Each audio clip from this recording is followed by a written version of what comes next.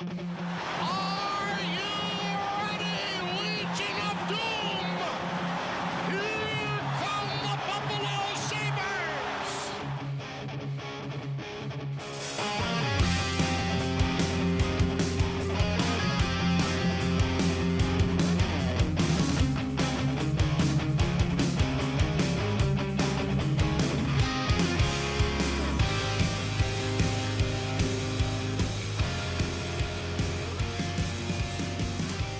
Welcome into the 5th episode of the 4th season of the Sabermetrics podcast. My name is Bill. Alongside me, as always, is Walt.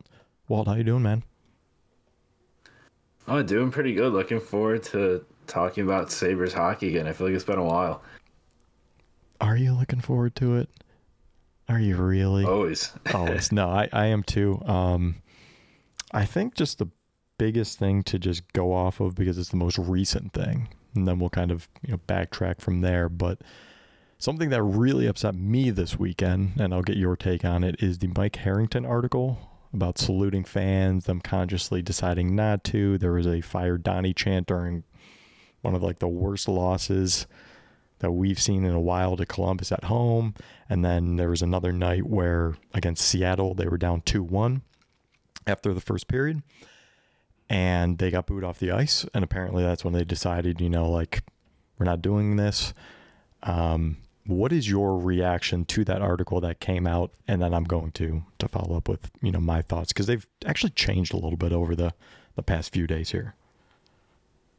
Yeah, I mean, I thought it was definitely interesting timing. It kind of came at a hopeless point in the season, and it came pretty far after when the Fire Granado booing incident happened with that 9-4 loss to Columbus. I think it's definitely interesting to bring the fans into the equation a little bit, just because I think even mentioning the fans at this point, with the ones that are still here, all the stuff they went through to still actually be here, all the hours of their life they've wasted watching this team, I think there's someone that almost should be kept out of anyone's mouth in terms of criticism. Not saying the Sabres have really come out and said anything, but I know earlier in the season Oposo had some comments about how a lot of fans place the weight of the entire drought on this current team, which I guess is a little true, but the current team's pretty disappointing in its own right with how they've been performing. And in terms of being upset over chanting Fire Granado, Fire Donnie in that Columbus game, I could understand why the players are upset, because it's pretty much their own actions that are going to get this guy, who they definitely all respect, who's been in the organization for a while. It's their own actions that are going to get this guy fired. And I think he probably will get fired at some point within the next 12 months, maybe even this season. And it's pretty much all because of the performance of the guys on the ice. And I think that's definitely something that I could see making the players upset. I could see why they'd be upset with the fans. But at the same time, I think you almost just have to accept the booing as a part of the game if you're a Sabres player right now. I mean, there's never been a team that's had this bad of a stretch in NHL history. And there's even a season in the playoff drought mixed in where a majority of the NHL, I think only 8 teams missed the playoffs during that COVID bubble playoffs, and the Sabres were one of them. So I think it's going to be tough for Sabres players to be able to handle all that booing. It's going to be tough to attract free agents, knowing all the tension between the fans and the players. But, I mean, it's just comes with the territory of the NHL record-breaking playoff drought. Yeah, I mean, I agree with everything you say, and I went from incredibly angry, I was so mad, to now I'm just disappointed. Because I think my biggest thing was, how did it get to this point? And I'm looking at the leaders of this team. Because if they aren't the ones that orchestrated it or first suggested it, they're the ones that allowed it. I'm looking at Kyle Oposo, Zemgus Girgensons, Eric Johnson,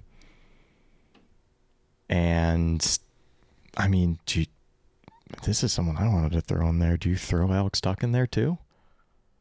Yeah, it might not have the A on his chest or even the captaincy.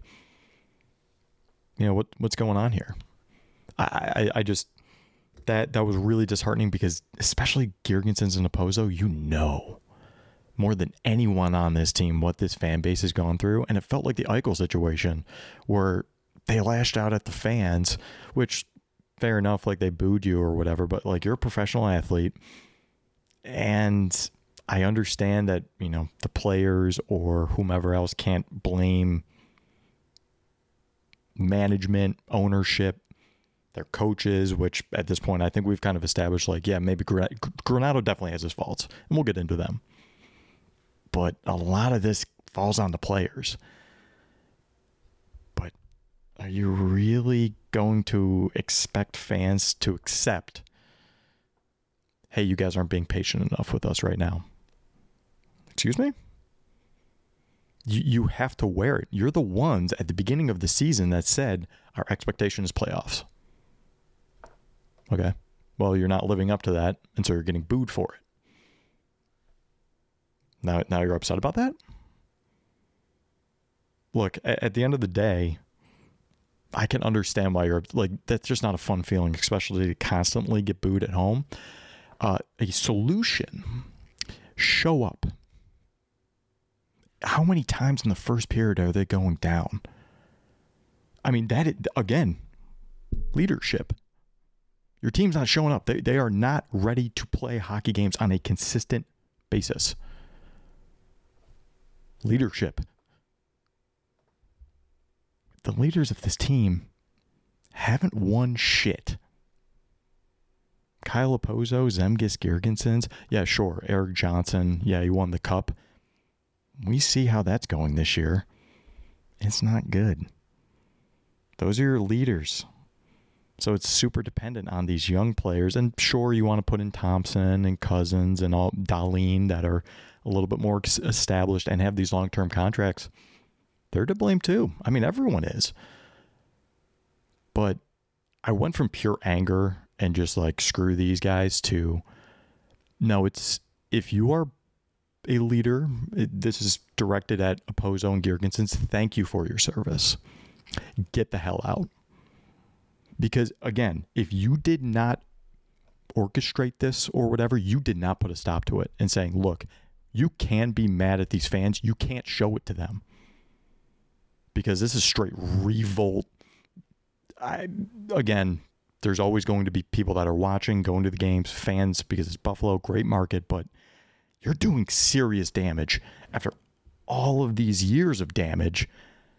I mean, it is going to leave a really sour taste in the mouths of fans when guys like Girgensons and Opozo essentially wasted their career here, not making the playoffs, and then they're going out stepping on toes. It's really ugly.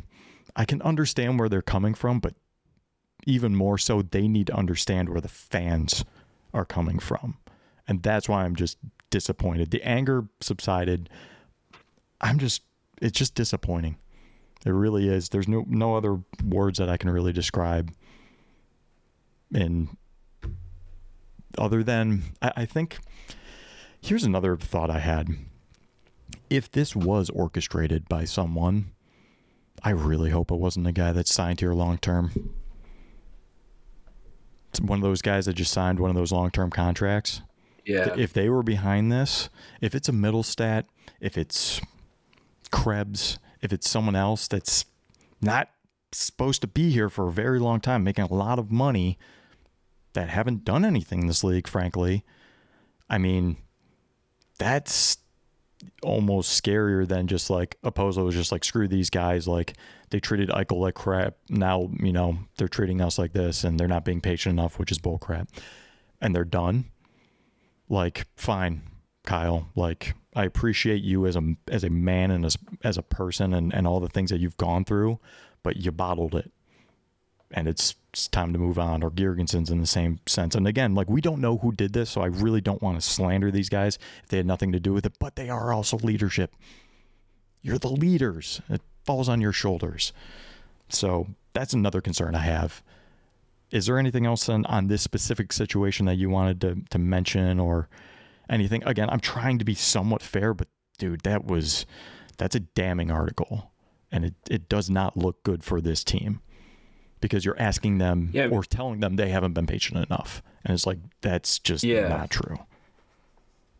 Yeah, that's kind of the thing I found interesting with it was that they're not like saluting the fans after the games that they win. So you would think like they're Right. not obviously not going to be booed or they're going to be chanted like fire Granado after a Sabres win. I mean, half the people that go to the games are like Florida Panthers fans from like Ontario and like families that got tickets. Like, I mean, there's really not that many like diehard fans that are just like on the edge of just wanting to boo you after a win. I mean, I feel like you could still salute the fans after a win. I mean, there's been a few like chants that you definitely don't want to hear about like your coach or just being booed all the time, but at the same time, like I don't get why you take away like the stick salute to the fans just because things are going bad. I mean, the fans are still a fan of this team when things are going bad. I think the players owe it to us to still show respect to the fans even if they're not playing well. Or you can even do it if you don't mean it. Have you ever said thank you to someone Yeah. that you didn't actually mean thank you, or even like a sorry? Like, yeah, I'm like, if you say sorry to someone, you should mean it, but like, we've all done it. Thank you, Yeah. but you don't mean it. Something like, just raise your stick and get off the ice. It takes you 2 seconds. It's just a bad look. And again, you're losing and you're coming well short of expectations this season is only magnifying this. And they should know that. You guys have to be smarter than that. And this is a very unique situation. And is it fair for like a guy like Zach Benson to get booed where he's just like, dude, what's going on here? No. But you guys wear that. It's the same thing that what I heard someone else say it, but like McDermott said the same thing. When he first got to Buffalo, we wear this. My big question is that huge PR campaign last year saying we need to earn the fans' trust back. Where the hell has that been this year? Did you guys think you earned it back by missing the playoffs last season? I don't get it. And now you're very lackluster, even to the point that you are underperforming what the expectations of the analytics crowd was, which was what, mid to low 80s. And everyone was like, no way, like this should be a playoff team. And that was like a debate in the summer. Like this is very tough. This is a tough situation. I'm very interested to see how it is in person because I will be there against Vegas. Yeah. I mean, I don't want to harp on this any more than I have to. And it's coming really hard down on these players. It's really bad. I mean, when I'm this speechless out of just disappointment and not just anger, you're starting to lose people is what I'm trying to say. So let's move on to something more positive unless you have something else to say. And this is where something I was wrong on. UPL. What a season. What a season. I'm a doubter. I still have my doubts, but he is playing incredible, and I think he deserves better this season. I mean, last year was, if they just had better goaltending, we're in the playoffs. Now you have the better goaltending, and you guys are absolutely crap in the bed. Absolutely crap in the bed. So, like, what is your thought on UPL? And I guess we'll throw in Devin Levi there, too, because he's finally down in Rochester, which I think he should start the season. Like I said, for this season, he should start the season in Rochester next year. UPL has earned it now. Unless, look, he had a bad game against Anaheim, fine. But if it's going to be the same for UPL for the rest of the season, give him the number one spot next year, get a competent backup, and roll. And I think unless they're actually going to make a move at goaltender, which it doesn't appear like they will. So what's your thoughts on UPL's season this year, Devin Levi this year, and just kind of the future at goaltending for the Sabres? I mean, I think UPL, he's been incredible this year. He's been one of the better goalies in the NHL. I don't really think I saw it coming. I know in like a few podcasts last summer, I don't know if it was this one specifically, I kind of brought up how he almost reminds me of like Philip Gustafsson a bit. Like he could be the player that has that type of season that really makes teams regret moving them. Like Ottawa, I'm sure obviously regrets moving Gustafsson now with how bad their goaltending's been this season. So that was kind of my concern with moving on from UPL this offseason, and it looks like UPL did become like just a solid NHL starting goalie. I mean, even Comrie, his game kind of fell off a bit, even though it showed some promise last season. So it's a pretty good thing they ran with 3 goalies to start the year. It didn't take them too long to sort out UPL as the starter. I mean, obviously it was Levi's net to start the year. He had a few good games, a few stinkers, but for the most part, I mean, goaltending's been kind of an asset to them this season. And in terms of Devin Levi, I mean, I don't really think much changes with his projection either. I think he has a little bit more motivation now. There's a guy like UPL in front of him playing like the way he is. Levi is a guy that just really drives himself off that motivation, off that competition. And really just that game he had in Rochester, I think it was Monday afternoon, 51 saves on 52 shots. I think he has a 926 save percentage in AHL right now, which is really good. I feel like a lot of people like referencing save percentage thinking it's still 2013.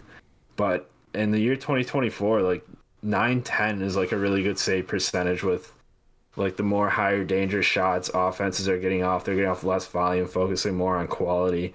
So, I mean, if you got a guy like Levi putting up those numbers down there, you got a guy like UPL in the NHL, you even have a former prospect, Eric Portillo, who I'm going to bring up. Even though he's not in the system, he's Sabres draft pick. He's doing really well for the Kings minor league team. So it looks like this team has been able to identify goalie talent. They got 2 really good guys in the system right now. I don't really foresee it being a problem in the future.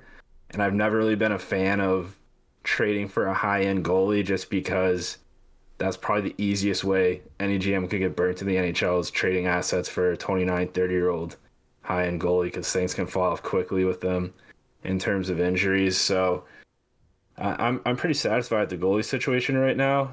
I think that's one of the few things that has me a little bit optimistic heading into next season was they have that part figured out, which is a pretty difficult part to figure out for some teams. I mean, just looking at Ottawa this season.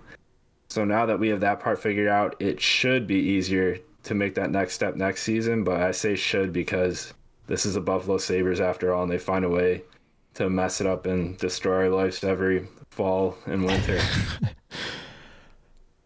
Meaningful games in March. What about Topias Lenonen? Question. So that's a no on Jonathan Quick?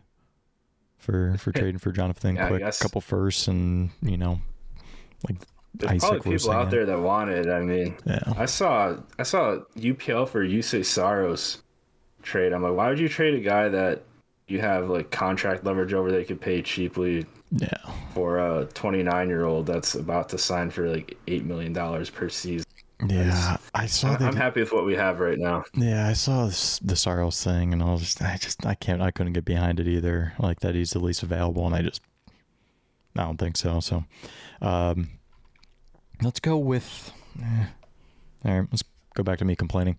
Well, I guess maybe not complaining, but this is a good thing now. Peyton Krebs, if you follow me on Twitter, you'll know I'm just so had at watching him play with Opozo and Girgensons. And people are like, well, he doesn't do anything. No shit. No kidding. It's just, oh my God. They finally gave him some line mates and they're like, oh my God, this guy's good. I mean, the casual fan, like people actually knew. And like, obviously with Granato's words, he's like, look, like we know you're meant for something higher than this and blah, blah, blah. But it's just like, yeah, but like at one point you're playing Tyson Jost on the first line, not Peyton Krebs. Like, what are you talking about, Donnie G? So like, that's something that you can go back to Granato and being like, hey man, like a change like this should have happened a little bit sooner, don't you think? But it is a positive thing. Do you think that if he continues to play like this with the boys that he's playing with, do you think that this can be something that sticks around and he's finally off the fourth line for good? Because that's something I'm looking forward to. I wanted to get your opinion on. I think the main thing with me is I think it gets them off the fourth line when there's injuries. Like we've seen before, anytime there's an injury, they still kind of kept him glued to that fourth line. So I think now that they're finally getting looks at him outside of that role, I think it helps. I think with how their forward group is shaping up next season, when everybody comes back fully healthy, they already have like 8 of their top 9 fully secured. He could definitely be that 9th in the top 9, but I just really think they're going to add a forward to that top 9 next season. And I think that may push a guy like Greenway, a guy like Krebs down to like a kind of fourth line, but not really a fourth line. I can't really envision a scenario where they run things back with the current fourth liners they have. I mean, they've been pretty standard. Yeah, but it's Absolutely like, not. That's where I put my foot down. Absolutely not. yeah, If you're bringing back Opposo and Girgensons, both of them, I don't want either of them back. I wish them the best. I really do. Good dudes. Time for a change. We need to rebuild the fourth line. And that was actually a topic I was going to bring up later, but here we are. yeah, Yeah. I think they have the pieces too. I mean, like Greenway, Krebs, Kulik, I could see that being like a fourth line that's really aggressive. I mean, plays hard and could score goals too. I mean, because Kulik, he gets criticized for his like defensive reads sometimes, but in terms of like aggression and just being on the puck, he's typically there. I think that could be a fun mix of players if they decide on it. We'll save that for a little bit. I don't necessarily, I don't necessarily disagree and have like a specific counterpoint of like, no, this should be it, but I'll think on that a little bit and come back to it, because that fourth line is still something like you have to roll four lines and you have to be able to rely on them. And especially with a fourth line role, you want them to be a little bit better defensively. That's for sure too. Kind of depends on usage and where they're going to go. I could see them at some point, breaking up that top line of Tuck, Skinner, and Thompson and trying to spread the wealth out a little bit there. So I could see the fourth line being a more effective scoring / energy line. But yeah, I mean, if you're going to just kind of think of the standard four lines, I'm going Greenway on the fourth line before Krebs all day long.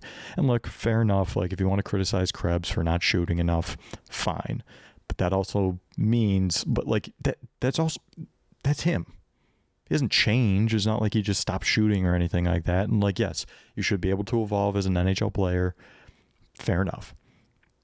But give him some guys that can shoot. Give him some guys that can make some plays, because he is a very dynamic playmaker and that can work. Like, this is an extreme example and he had the perfect person to pass to, but Nicholas Backstrom, it's not like he was lighting the lamp. Joe Thornton, again, those are way better players than Peyton Krebs, legends of the game, totally understand, but playmakers do have a place in this game. I want to give a better example because that was way too severe. Come on, help me out here, Walt. Like a playmaking center. I mean, even a guy like Middlestad, like he's someone that they kind of gave awful line mates to. Yeah, when he started off his career, like he wasn't really known as a playmaker. Now he's, I mean, you look at primary 5-on-5 assists like per 60 minutes. He's up there with some of the best players in the NHL right now. This is driving me nuts. Yeah, that's a good example. Who else? There's got to be another good one. Damn. Like, I don't know why I just thought of Brad Richards.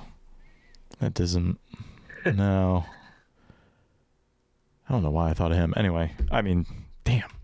That's a tough spot to blank on. But, yeah, I mean, I just say keep rolling with it. Keep giving them the opportunities. And, give them, an opportunity. Rest of the season. Not 5 games and slips up here and there. And you're like, we're comfortable putting them on the fourth line. So there you go. No. The season's done. Might as well try some stuff, right? So let's see how this goes. Keep it going. Who knows? If it keeps going well, I know the talk is Middlestat tradable. Well, if you think Peyton Krebs could be a decent replacement for him, maybe. I'm just throwing it out there. I'm not trying to suggest anything, but it's something, something to consider. Let someone else pay Middlestat a whole bunch that you're just not willing to, because at some point the well has to run dry in these long-term contracts. It's kind of where my head's at. Let's go back to more management. How much of this is on Kevin Adams? How much of this is on Don Granato? How much of this is on the assistant coaches? At the end of this season, would you be satisfied if they said all assistant coaches are gone, Don Granato's still here with Kevin Adams? Do you need Granato gone too? What is your whole opinion on the non-players of this organization? I'd say, just with what I've seen with the Sabres team, just being a fan since the tank era post Darcy, I think you have to keep a GM longer than just 2-3 years, even after a disappointing season, because it's like a project. It's not really a 1 or 2 year build if things don't go with injuries one year and you're adding a whole new GM, a whole new scouting staff, a whole new just maybe analytics staff too, because usually that moves with the GM as well. I think you're just kind of digging yourself into a hole that's hard to dig out of. So I think Kevin Adams, I think he's a guy whose job should be safe. I mean, sure, he could have done more in this offseason. He also could have done more, and it could have turned out awful for the Sabres this offseason. I mean, we've seen, like, just that Korpisalo contract. I know I keep bringing up Ottawa goaltending, but, like, something like that, I don't think many Sabres fans would be – they would have been ecstatic in the offseason. So, like, oh, we signed a goalie. But looking at that contract now, it's like, that's brutal. So I think sometimes not making a move is a good move. I don't really think that's the case with Kevin Adams, but I don't think he's really done anything that makes me want to fire him. I mean, I love the draft staff he's running. I mean, that Benson pick, that Jack Quinn pick. I mean, really, JJ Peterka too. I mean, the insane JJ Peterka is more. He was a second round pick. Yeah. Like 2020. Not even that long ago. There's a couple probably whiffs. Maybe you'd say, like, would you say Poltapov? I mean, it's too early, but like Poltapov probably drafted too high, or like Lenonen. That's his last name, right? The goalie, Finnish goalie. Yeah, Lenonen. Yeah, Topias Lenonen. I'm looking at his name, and I don't even know how to pronounce it. The oldest joke in sabermetrics history is that I can't pronounce last names. Yeah, I mean, again, but like every GM misses or whatever. I mean, you got Ryan Johnson to sign here. I don't really know, like, if another GM would, like, be more likely to get him signed earlier, or another GM wouldn't have been able to sign him. Whatever. You got Ryan Johnson under his wing. I mean, got Levi too. I mean, a lot of people don't really talk. I don't think he's ever at risk of leaving, but there's probably a bunch of guys that could be in Levi's shoes that are like, let me just spend another year at Northeastern. Let me win the Bean Pot. Let me be like a celebrity on campus, like a star college hockey player, and let me sign with my hometown team after that. A lot of guys that are in his shoes could have easily have done that. I mean, Portillo did. So, I mean, why couldn't Levi? And Johnson almost did. We essentially thought he was going to at that point, because it was like, dude, if you haven't signed at this point, I don't know what to tell you. I think we're probably at the, like, in agreement. Excuse me, I almost said something else, but we are in agreement when it comes to Kevin Adams. It's just too soon. He can't do it. Has he made mistakes of, like, being a little bit too inactive? Yeah. And he has to wear that. And I would love to hear from him, and maybe, a media member ask him, hey, man, so at what point, when Jack Quinn went down with injury and you had plenty of time to compensate for that, when the wheels were falling off, when the Fire Donnie chants were going on, you guys got smoked by Columbus, constantly not showing up for the first period, winning 1, losing 2, winning 2, losing 3, kind of thing, whatever. I mean, what was your thought process? Did you try to make a move? Are you talking to people? I mean, of course he's going to be guarded with anything he says anyway, but it's just like, I want someone to say something besides Don Granato saying, like, these guys have a lot of heart and they care. Like, okay, cool. So does every other player on every other team. That comes with the territory. You have to have that. You're an NHL player. So I think I'm more, and I think you have to give Granato another chance too. Because, like the player said, like, this is on them too. Like, at the end of the day, Granato isn't lacing up the skates. He can do as much as he possibly can, but if the guys aren't out there executing, or he's not the one missing the net constantly, or not being able to bury the chances, like, he can what? You can lead a horse to water, but you can't make it drink. Like, he can only take them so far. And, like, it's like the same thing when people were blaming Eichel for not, dragging the Sabres to the playoffs. Is like, it's only one player too. It's like, this is an entire team thing, and they don't look as coordinated. And again, I'm sorry, but it goes back to leadership for me, at least for me. And I'm not trying to rag on these guys, because, like, we saw what happened last year and it was great. What happened? You have to put blame evenly, in a sense, where it's just like, you can't just be, it's only a Pozo, it's only Girgensons. Like, just because they wear letters doesn't mean like they're the entire team. It is a group. And maybe there was like one guy that tried to stop them from not doing the whole salutes or whatever, but like you're going to get overruled by the majority and you just kind of have to sit there and take it. But I don't know. I mean, special teams is gross. What do we think about the assistant coaches? And so like, their penalty kills were okay. Like the assistant coaches, I think something that kind of gets a little overblown just because like I think a lot of people are kind of used to like football where it's like, all right, this coach has the offense, he's the offensive coordinator, this guy's the defense, the head coach manages everything.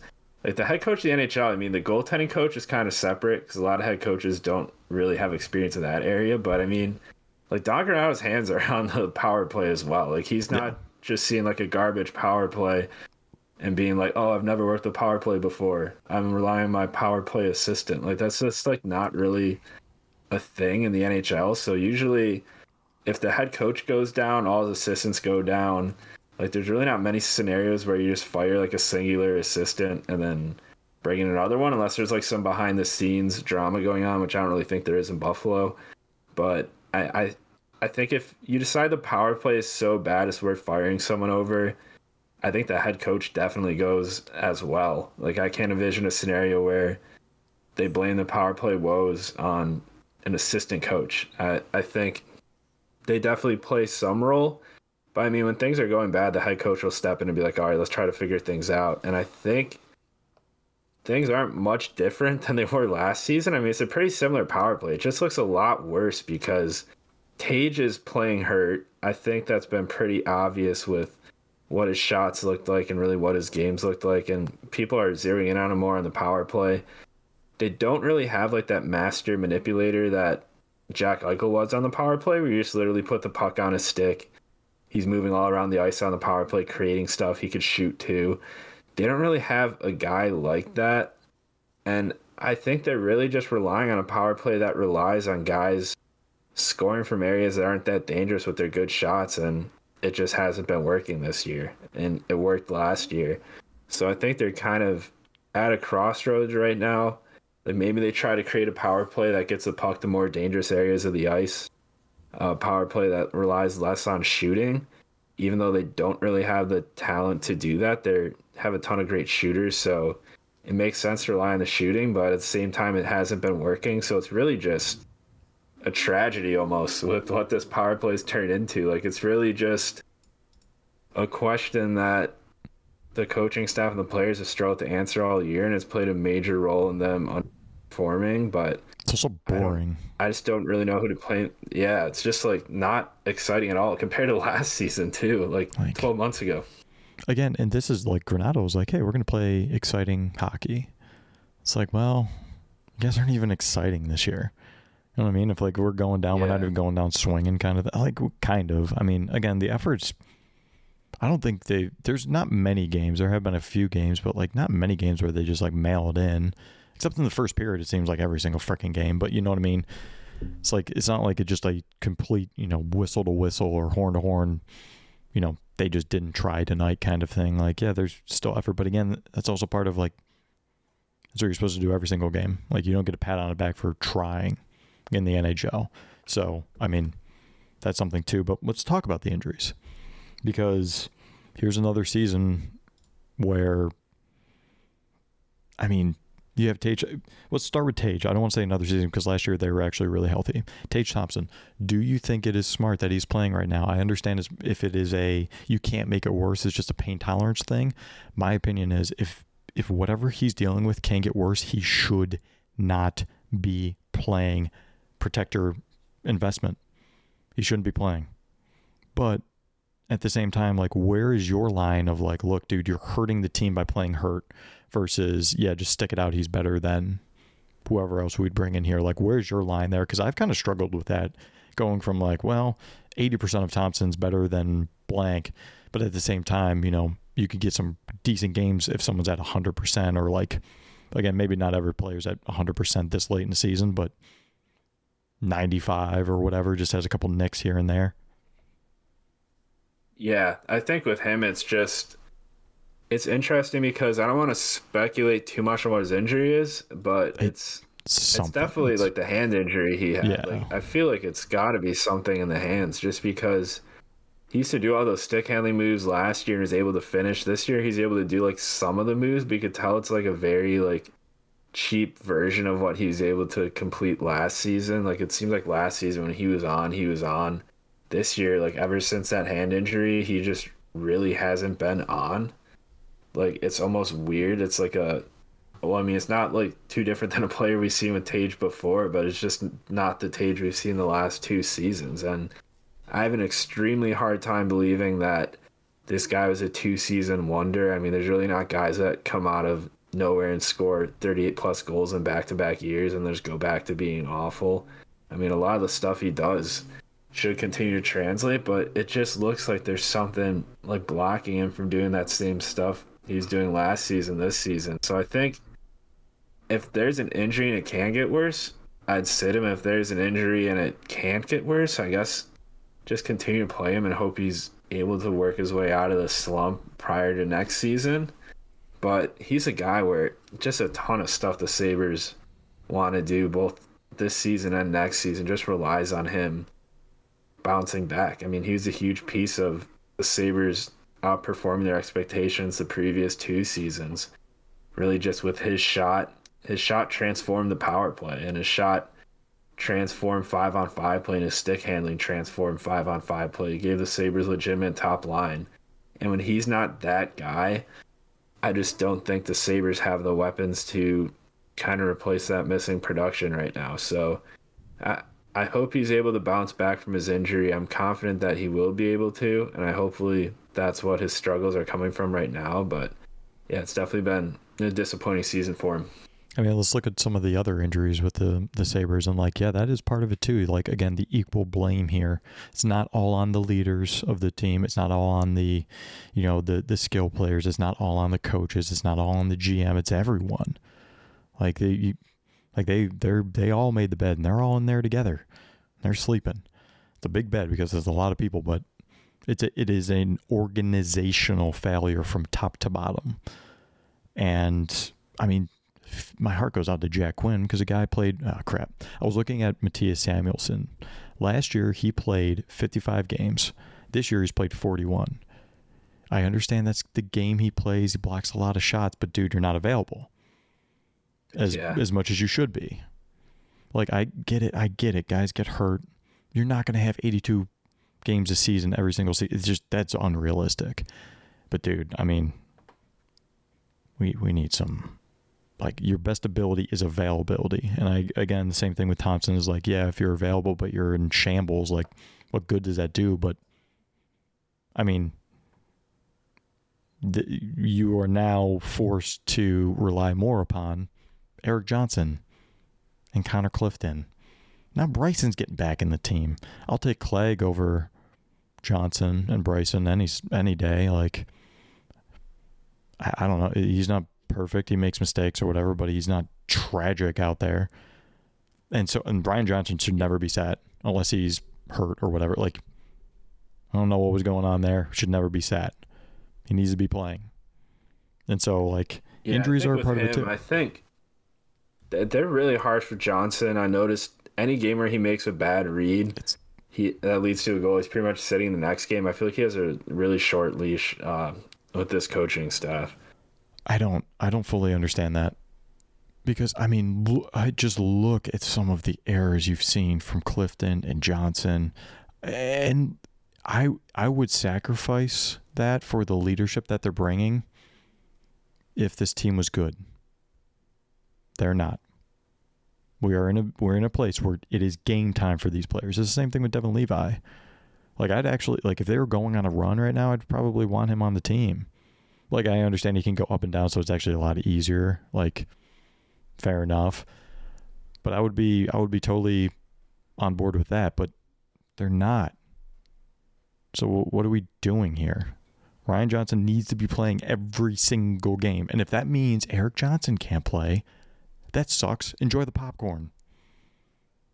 Like, that I've had it with the older players on this team, because they're very much a part of this failure too. Again, evenly split. Maybe not evenly split, but yeah, I'm obviously still a little upset about everything that transpired recently. Let's just say that, and it's probably unfair. You know, if I was in their shoes, I'd be like, "The hell's this kid talking about?" But it's how I feel, man. I feel like a lot of people probably agree, and if people disagree, I don't know. Thanks for listening. But this is worst case scenario. Like, here's a couple things that I even had written down just because I was like a little bit upset when I was writing these. But like, at what point does Terry have to sell the team? Like, will he ever, or does he know, like, I can't do that because I have the Bills, and if I sell the Sabres and anything, God forbid, they leave or something like that, I'd be a pariah with my own NFL team. They're too ingrained, but like, yeah, dude, this is all under Pegula, and it's 13 years now, I think, to this day. This is what the big day of the 1980s Olympic team beating the Soviet Union. Then we have Terry buying the Sabres and saying, you know, our sole purpose is to win a Stanley Cup. How about your sole purpose is to get into the playoffs by any means necessary? Holy crap. Yeah. And that's also the brawl. Marty Biron versus Ray Emery, which they're on the same day. Which, by the way, I feel so bad for Marty. He went up against the one goalie besides like Jordan Bennington that wanted to fight everyone after his NHL career. No. And rest in peace, Ray Emery. Rest in peace. But there was a video of him overseas. I think like an equipment guy, after he got pulled or something like that in the game, like went up and just like tried to like throw a hat on him or something like that, and lost his mind to try to fight his own like equipment guy or something like that. Like, again, I know that's not a great story about someone that is passed. Rest in peace. Like, very good goalie. And Emery was a legend. I feel like there's not many goalies that like play with like that edge that he had. It's like him, Tim Thomas, and frickin' Bennington. Except no one like people kind of like Tim Thomas. People kind of liked Ray Emery. No one likes Jordan Bennington. Like Hextall. He's like a real old school like throwback, like just like goalie that just wants to get physical. He had some good years, man. He had some good years there in Ottawa. So. Yeah. Hey, good for him. But yeah, I mean, like, Marty, come on, dude. Like, he had no chance in that fight. Like, I felt so bad for him. He was like, well, I got to do this. And that was I remember, like, when I was younger, I was always thinking, like, what if Miller, like, dressed that game? Like, I wonder, like, that fight would have been interesting. I know Miller fought like Bernier too that one preseason as well, like later on in his career. Yeah, was that when John Scott looked at Phil Kessel? He's like, "I'm going after you," and Phil was like, "What?" He's like, and then the puck dropped, and he came after him, and Phil just started hacking. Yeah, I think Ron Rolston got fined or suspended for like player selection or something because he threw out John Scott against the Kessel line. He got like fined for player selection. They made him take off his gardening gloves at practice for 5 games, and that was the end of Rolston. So,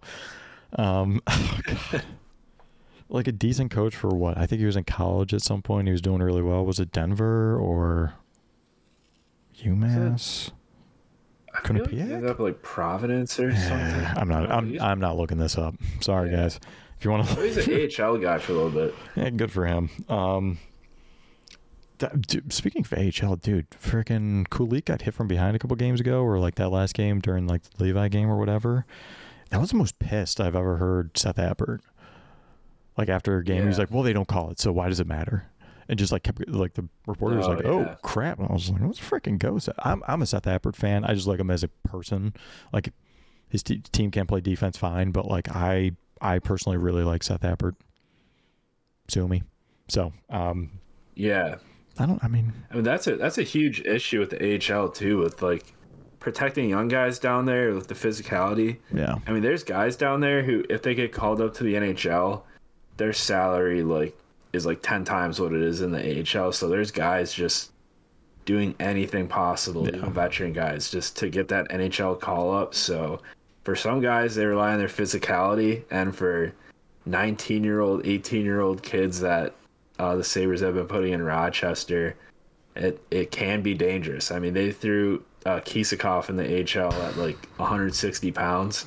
Yeah. 155 pounds. I mean, like, I honestly cannot even imagine what that even feels like playing in that level at that weight. Yeah, no thanks. I mean, Isaac Rosan, smaller guy too. Yeah. So, I mean, actually just kind of looking at their stats, no one's really blown it out of the water this year, but, you know, Rochester's doing all right. Actually, I haven't checked out their standings in a couple weeks, but they were doing all right. They were at least in a playoff spot. But, I mean, is there any kind of outside the Sabres thoughts about any prospects or any, like, you know, Savoy's over in Moose Jaw now?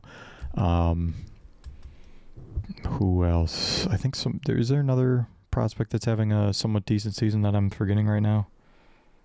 Olsen went on a pretty good run in the SHL. I mean, he's been quiet the past few games, but he had a pretty good like point per game streak coming out of the World Juniors. And I thought at the World Juniors too, I mean, I don't even think we've had episodes since, and I thought Olsen was probably the best player at that tournament. He was incredible, and I just as like a USA fan, I mean, you can always tell when you're a fan of a team that guy you hate going against is probably a really good player. For me, it was Olsen that gold medal game. I'd take the puck up ice, he'd be really shifty with it. Yep. He's not a guy you want to play against, not the biggest guy, but he knows how to make his game work at his size, and he's just a really smart hockey player. How much of a play driver is Ostlund? Like, is he like, you think he's a solid NHL potential play driver? I think it's interesting because he was really shifty in that World Juniors and really just created stuff on his own just with the stick handling and like deceptiveness.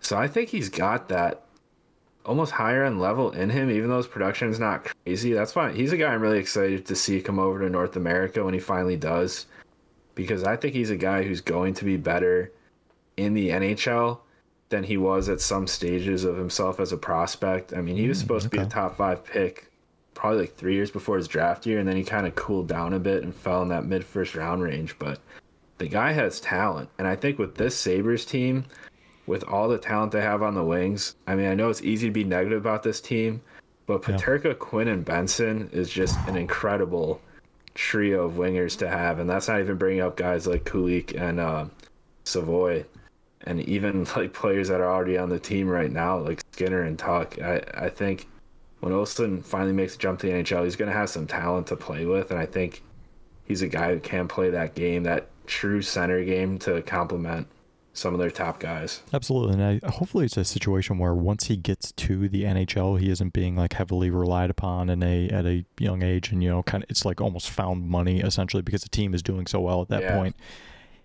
At this point, the earliest that you will see the Sabres in the playoff is April 2025. That's the earliest. Best case scenario at this point. Well, I mean, best case scenario is half the Eastern Conference disappears, goes poof, and then they, you know, might make the playoffs this season. But, I mean, hopefully by that point they've structured it so guys like Rosan, Kulik, Savoy, Ostlund, if he ends up, you know, getting some chances where like they're able to be plugged into a good team and go from there and not be heavily relied upon, because it's just his goal numbers aren't there. He scored a pretty cool one, like falling backwards, but like Zach Benson, been very good this season. I've been super concerned about how much they've needed him this season. Like, that's just like, it's good for him. Awesome. Should ever, you know, be proud of yourself. You know, people should be happy for him, all that good stuff. But it's also like, oh my God, this is an 18-year-old and he's like super needed on this team. It's a good thing and a bad thing, but it's like, what's your thoughts on Benson this season? Because obviously he's been impressive. I've been impressed. Like, I think for his size and it's just so not like many 18-year-olds to play well in the NHL. Like, he got smoked in the numbers the other night, and that was bull crap from Matheson. Yeah. So it's like, just pin the guy against the board. Like, yeah, all you saw was numbers. And you can still push him or like hit him. Like, it happens in the NHL. Like, I never liked getting hit in the numbers, but in the NHL, you can like hit a guy, but just don't like explode through him. Or like, you know, his back is to you. Just like pin him. Anyway. Like, what are your thoughts on Benson? And what are your thoughts on possibly for the rest of the season getting time to guys like Kulik and Rosan more than their, you know, game here and there, play fourth line minutes kind of thing? Like, again, there's also other team players on the Sabres that you want to get them more time too, because it is a young team. So how do you balance that as well?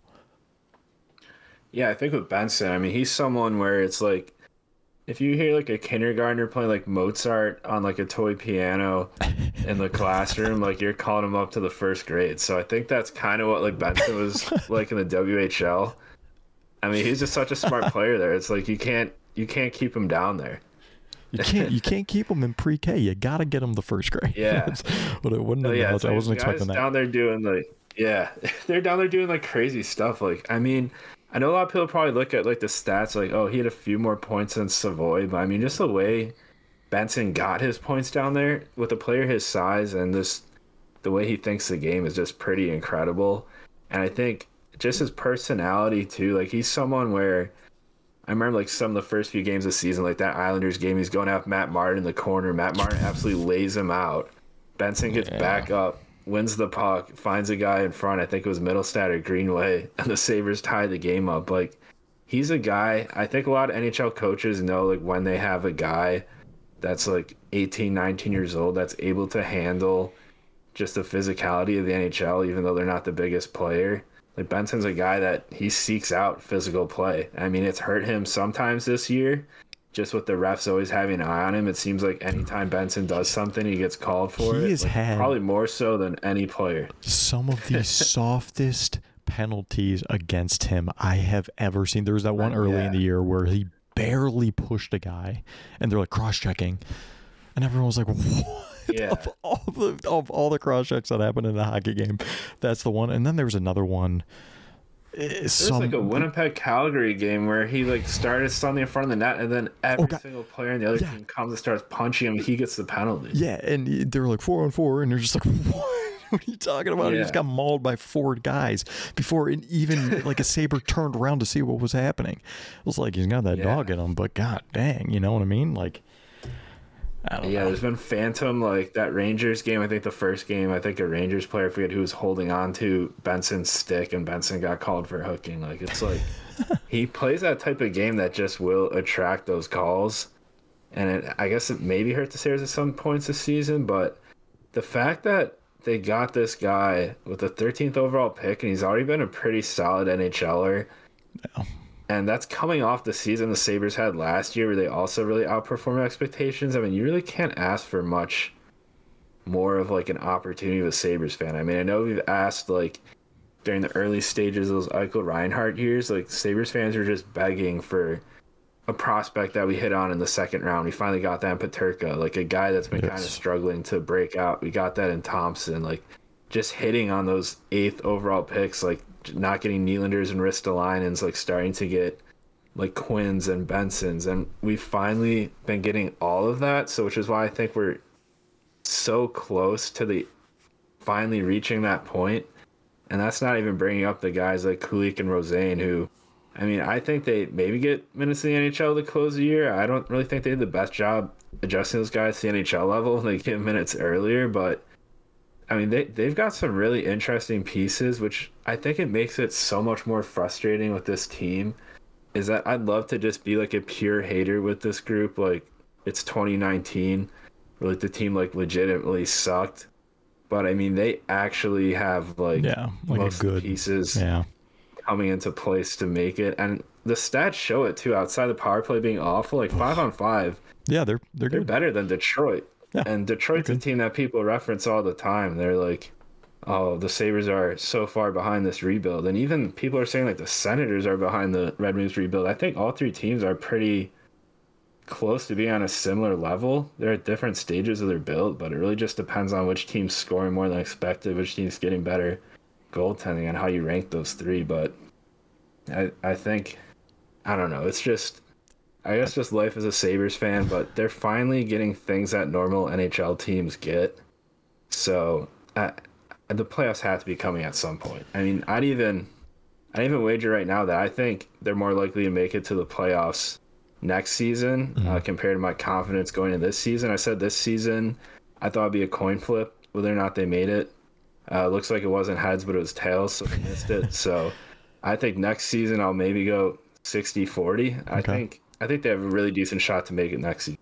I mean, Yeah, I'm in your boat too. Where like, if you check my timeline, a lot of it is really negative, just because like I end up sending the tweet or the whatever you want to call it these days on the mostly negative stuff. But there are some things that I will like positively say. A lot more of it like I'll just kind of like ramble on about positive stuff and then realize I'm like, no one wants to see this, so I'll just kind of like get rid of it. I should be better about putting that stuff out just to kind of even things out. But a positive thing, and like I know this podcast started with us just kind of like, mostly me ripping the team and leadership and some guys that have been here and suffered like the fans too, but they've also been the ones on the ice. At the end of this season, it's been a rough one. It resets back to zero. And like you said, this team isn't that far off. Like we saw last year. If they can just, kind of regain a little bit of that, better power play, keep the 5-on-5 play going, have all of these young players progress, make some moves because you have to. Sorry, we can't roll back having Clifton and Johnson playing important roles out there. Get some better depth. I mean, there is, like, guys are healthy too. Hopefully that stays the same. Like, this is, like you said, I can see it happening next season, and I can see them kind of, I will not say comfortably making the playoffs, but I can see us singing a very different tune at this time next season. If we are singing the same tune. Oh boy. Yeah, then it's like, it's, I don't even know what at that point. Okay, so for the best opportunity to make the playoffs next season, Walt, what do the Sabres have to do? They have to do this from now until the start of the season. Because at that point, like, yeah, you can make some tweaks here. Yeah, you can maybe bring some guys in at the deadline or something like that. But to start next season and not stumble out of the gates, both when it comes to the long-term, games and when you're looking back in December, like, holy crap, like, they're chasing their losses, but also better starts 2 games, first period, winning, like, scoring goals, or not going into your own dressing room at home down at least 1 goal. Like, what do they need to do from now until then? Both moves wise, getting rid of guys, bringing them in, playing more players, giving time to Levi in the NHL before the end of the season, giving time to Novikov to see where he's at. What do the Sabres have to do for them to be in the best position possible for next season? I think for me, I think they could use like another solid like right-handed defenseman, like maybe like a slightly souped up version of Yoki Haru. Like, I don't think you have to go too crazy, but just having another guy you can just rely on being solid would be huge. I mean, they kind of made that addition prematurely with the old group with Colin Miller, but he's a guy where if you throw Colin Miller on a decent team, like, he's a pretty solid player. I mean, he's playing top pair minutes with Heiskanen, and they were one of the better pairs of the NHL for a little bit. And Heiskanen even got, I believe he got even Norris votes one of the seasons he's playing with Miller, if I'm recalling correctly. But I think just getting a guy that's solid on defense, particularly a right-handed shot, I think that would be something that would just help kind of even out things back there a little bit. And then I think for me, this is one of my main wants, is really just a versatile top 6, top 9 forward. I don't really know what the market's looking like this offseason. I have to look more into it, but just looking a few seasons ago with guys like Mason Marchment, Ilya Mikheyev, really just like a forward that plays with a little bit of edge, but still has that like offensive driving ability, good two-way play, like kind of like a higher end Jordan Greenway. Maybe not necessarily as big, but someone that plays a little bit more edge. Like, just to add a guy to the lineup that can play up and down the lineup when puck's on the forecheck, play a little bit different style of hockey. I think that could help this team out a lot, and it could also help you push some talent down in the fourth line and run a fourth line that's not like a nothing goes zone. Because I think the fourth line now, I mean, they're not killing the Sabres, but literally when these guys are on the ice, like, nothing happens. Yeah, exactly. They don't get scored against and they don't score. Yeah, it's just nothing. When you're trailing, when you're trailing, you need goals. So, like, not having a fourth line you could throw out there to score goals, like, pretty brutal. Like, I mean, you won't get scored against when they're out there, which is great to have if you're winning a lot of games, but this Sabres team that's been starting off down a lot this year. Like not having a bunch of lines you could throw out there for a goal, I think has maybe hurt them a little bit. Okay. Yeah, I would agree. I mean, the right-handed defenseman that I've heard that I would actually be interested in is Rasmus Anderson. I think he'd be interesting piece. I think Calgary, they're such an interesting team because they're caught in between a rebuild and wanting to be good now. Yeah. And they're kind of forced to try to be good now with that Huberdeau contract, which I know people say like Sabres have bad contracts. Take a look at that Jonathan Huberdeau contract. It's not good. That's insane. I think that's another awful. That is another feather in the cap of Sasha Barkov because he is so good. He is so good. Oh man. Yeah, I mean, I feel like I remember like Barkov, like I think Ryan Johnson got stripped of the puck by Barkov and he scored. I'm like, that's just Barkov. That's just him. He's so good. Really can't even plan for that. No. But yeah, that's like maybe add Barkov in the offseason. That would be a good addition to this team. But yeah, I don't really think they have to do anything too crazy. I mean, I think the power play could be fixed in-house. I don't really think you need any specialists or anything. I know a lot of people come at me about Patrick Kane. He's like, oh, this guy didn't want him, and now he's got 23 points in 24 games. It's like, all right, my bad. I got one thing wrong, but even then, it's like, I don't really know what. Like, the Sabres team won't.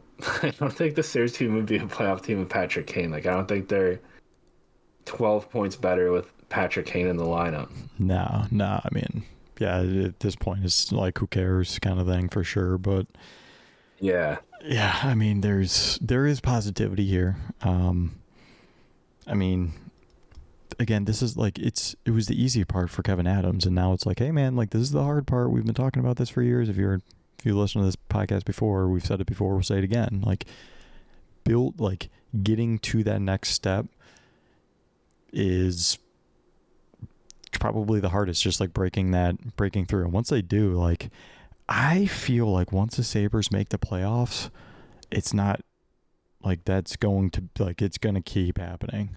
Like it's gonna the dam is going to open and the water's rushing through.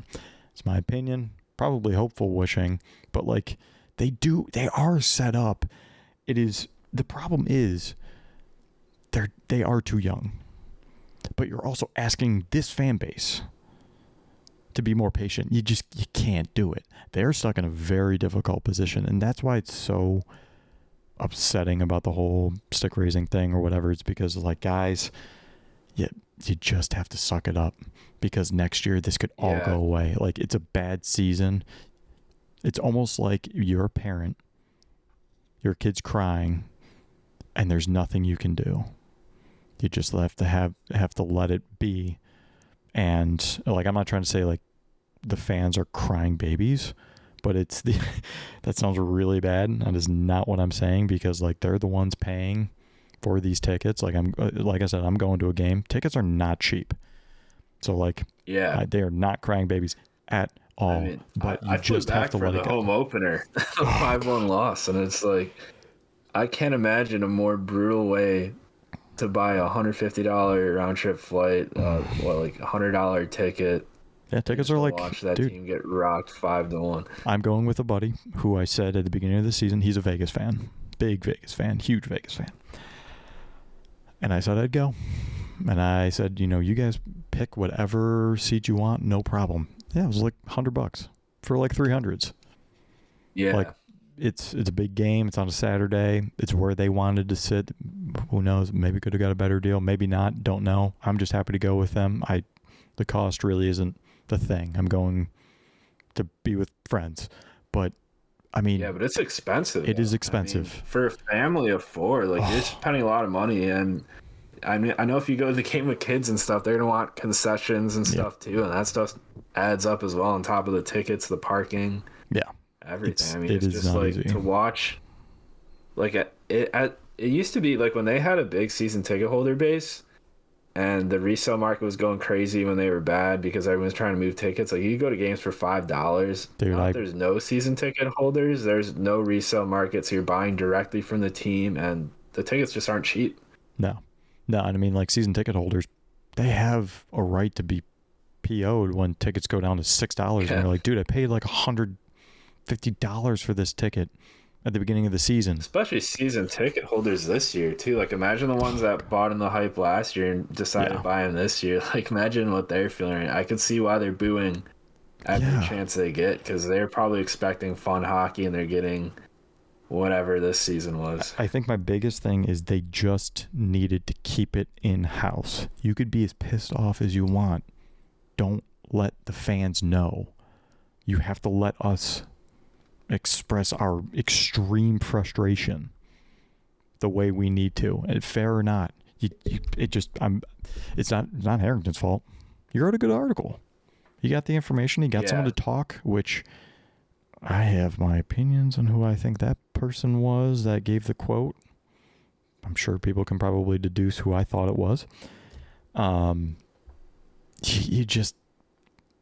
really wish they kept it in-house. If you did want to salute the fans, you did it anyway. If you didn't mean it, fine. You can talk crap about us behind closed doors, fine. Just don't let it come out to the fans. It's a bad look, and I do get it, but at the same time, it's like you have to understand where we're coming from more than we need to understand where you're coming from.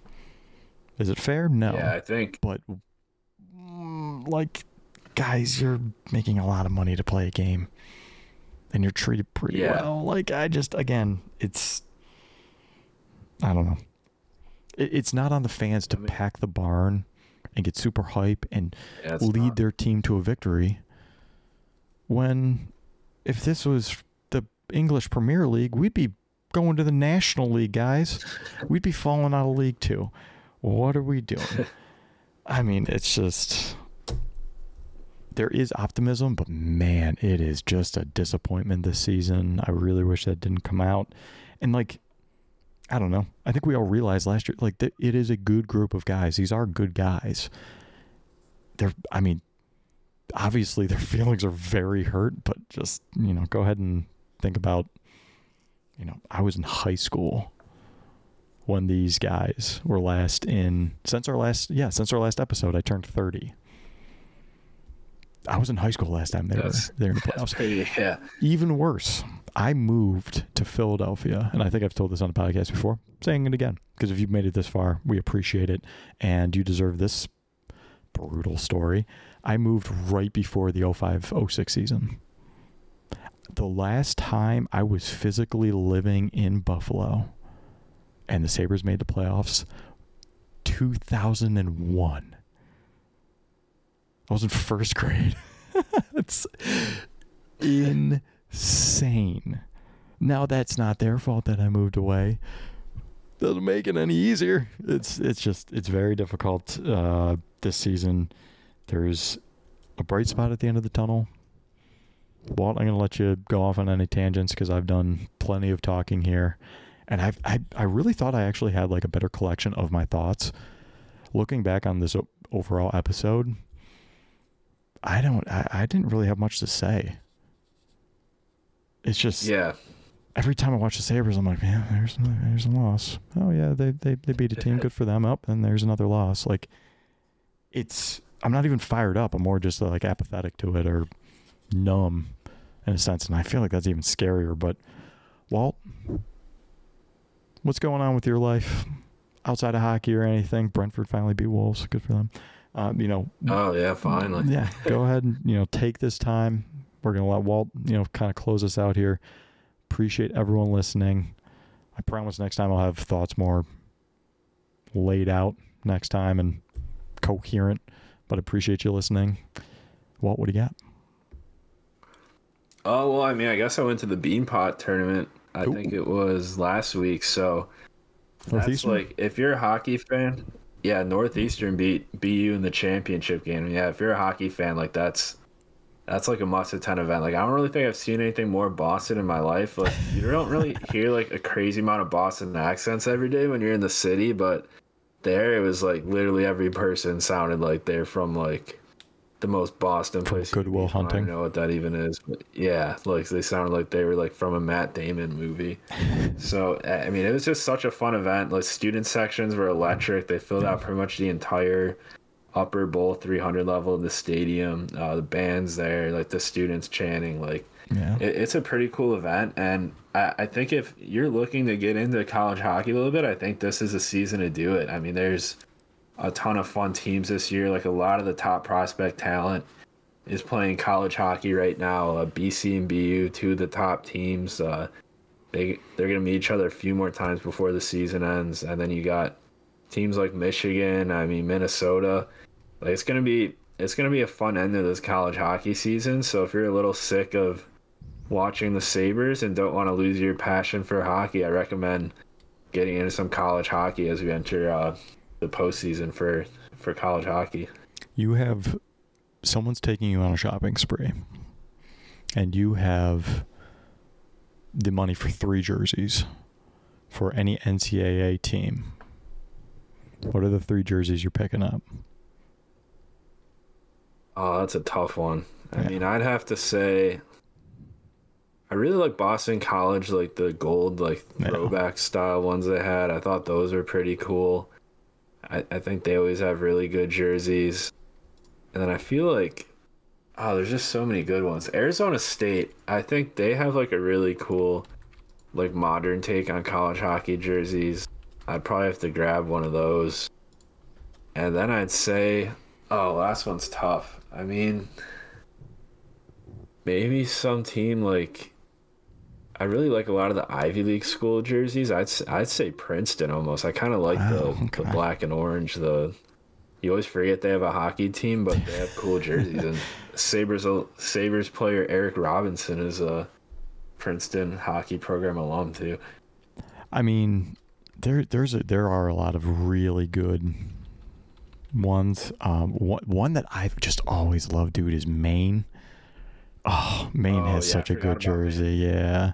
I'm trying to, I think it might have even been like Niagara has nice ones for sure. Like when I played college hockey, it was club. I sucked, but we played Niagara and I was always like, dude, it was bad. I was done with hockey and I didn't realize it kind of thing. It was really bad, but like playing Cornell has like classic ones. It almost feels like, like not original 6 like Red Wings, but you know what I mean? Like it's just like a classic. I remember playing them in in their arena that's super old, seeing all like the banners and just like the history there and stuff. Dryden. Yep. That was cool. Was it Northeastern? I'm trying to look this up right now. Please bear with me. Okay. I think Northeastern had some nice ones. Or Northwestern, excuse me. Northeastern obviously has nice ones with like the Husky or whatever. I really like those too. Northwestern, no, maybe not. It's just like the big. Yeah, I think Northwestern just has a club team. I don't even know if I don't think they have a D1 team. They don't. Only one of the North directionals. Okay, yeah, I must be losing. I mean, like, there's a lot of ACHA teams have like cool ones. Like UNC obviously has theirs. Oregon has cool ones for sure. I mean, that they're not in the NCAA, so that wasn't part of the rules.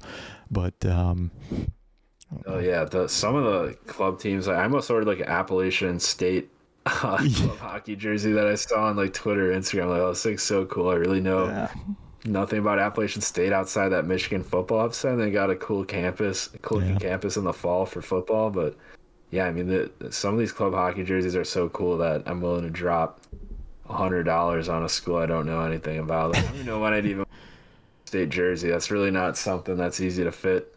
In everyday outfits. No. I mean, that would be. I mean, you get anyone that gives you like props on that while you're out, though. They're like they get it. Yeah, you know what I mean? No one would know what it is. We're like, yeah, like what team is that? Yeah, no, for sure. But okay, well, you know what? We had some positivity, some negativity. We laughed, we cried, we blamed a lot of people. I blamed a lot of people.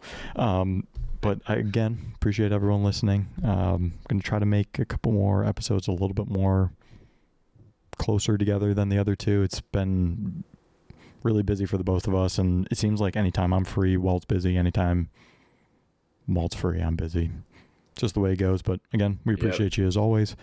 And I know that was kind of the last word, but this is officially the last word from Walt. So my name's Bill.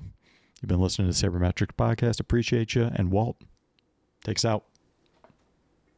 Our last word is Sabres playoffs next season. Book it.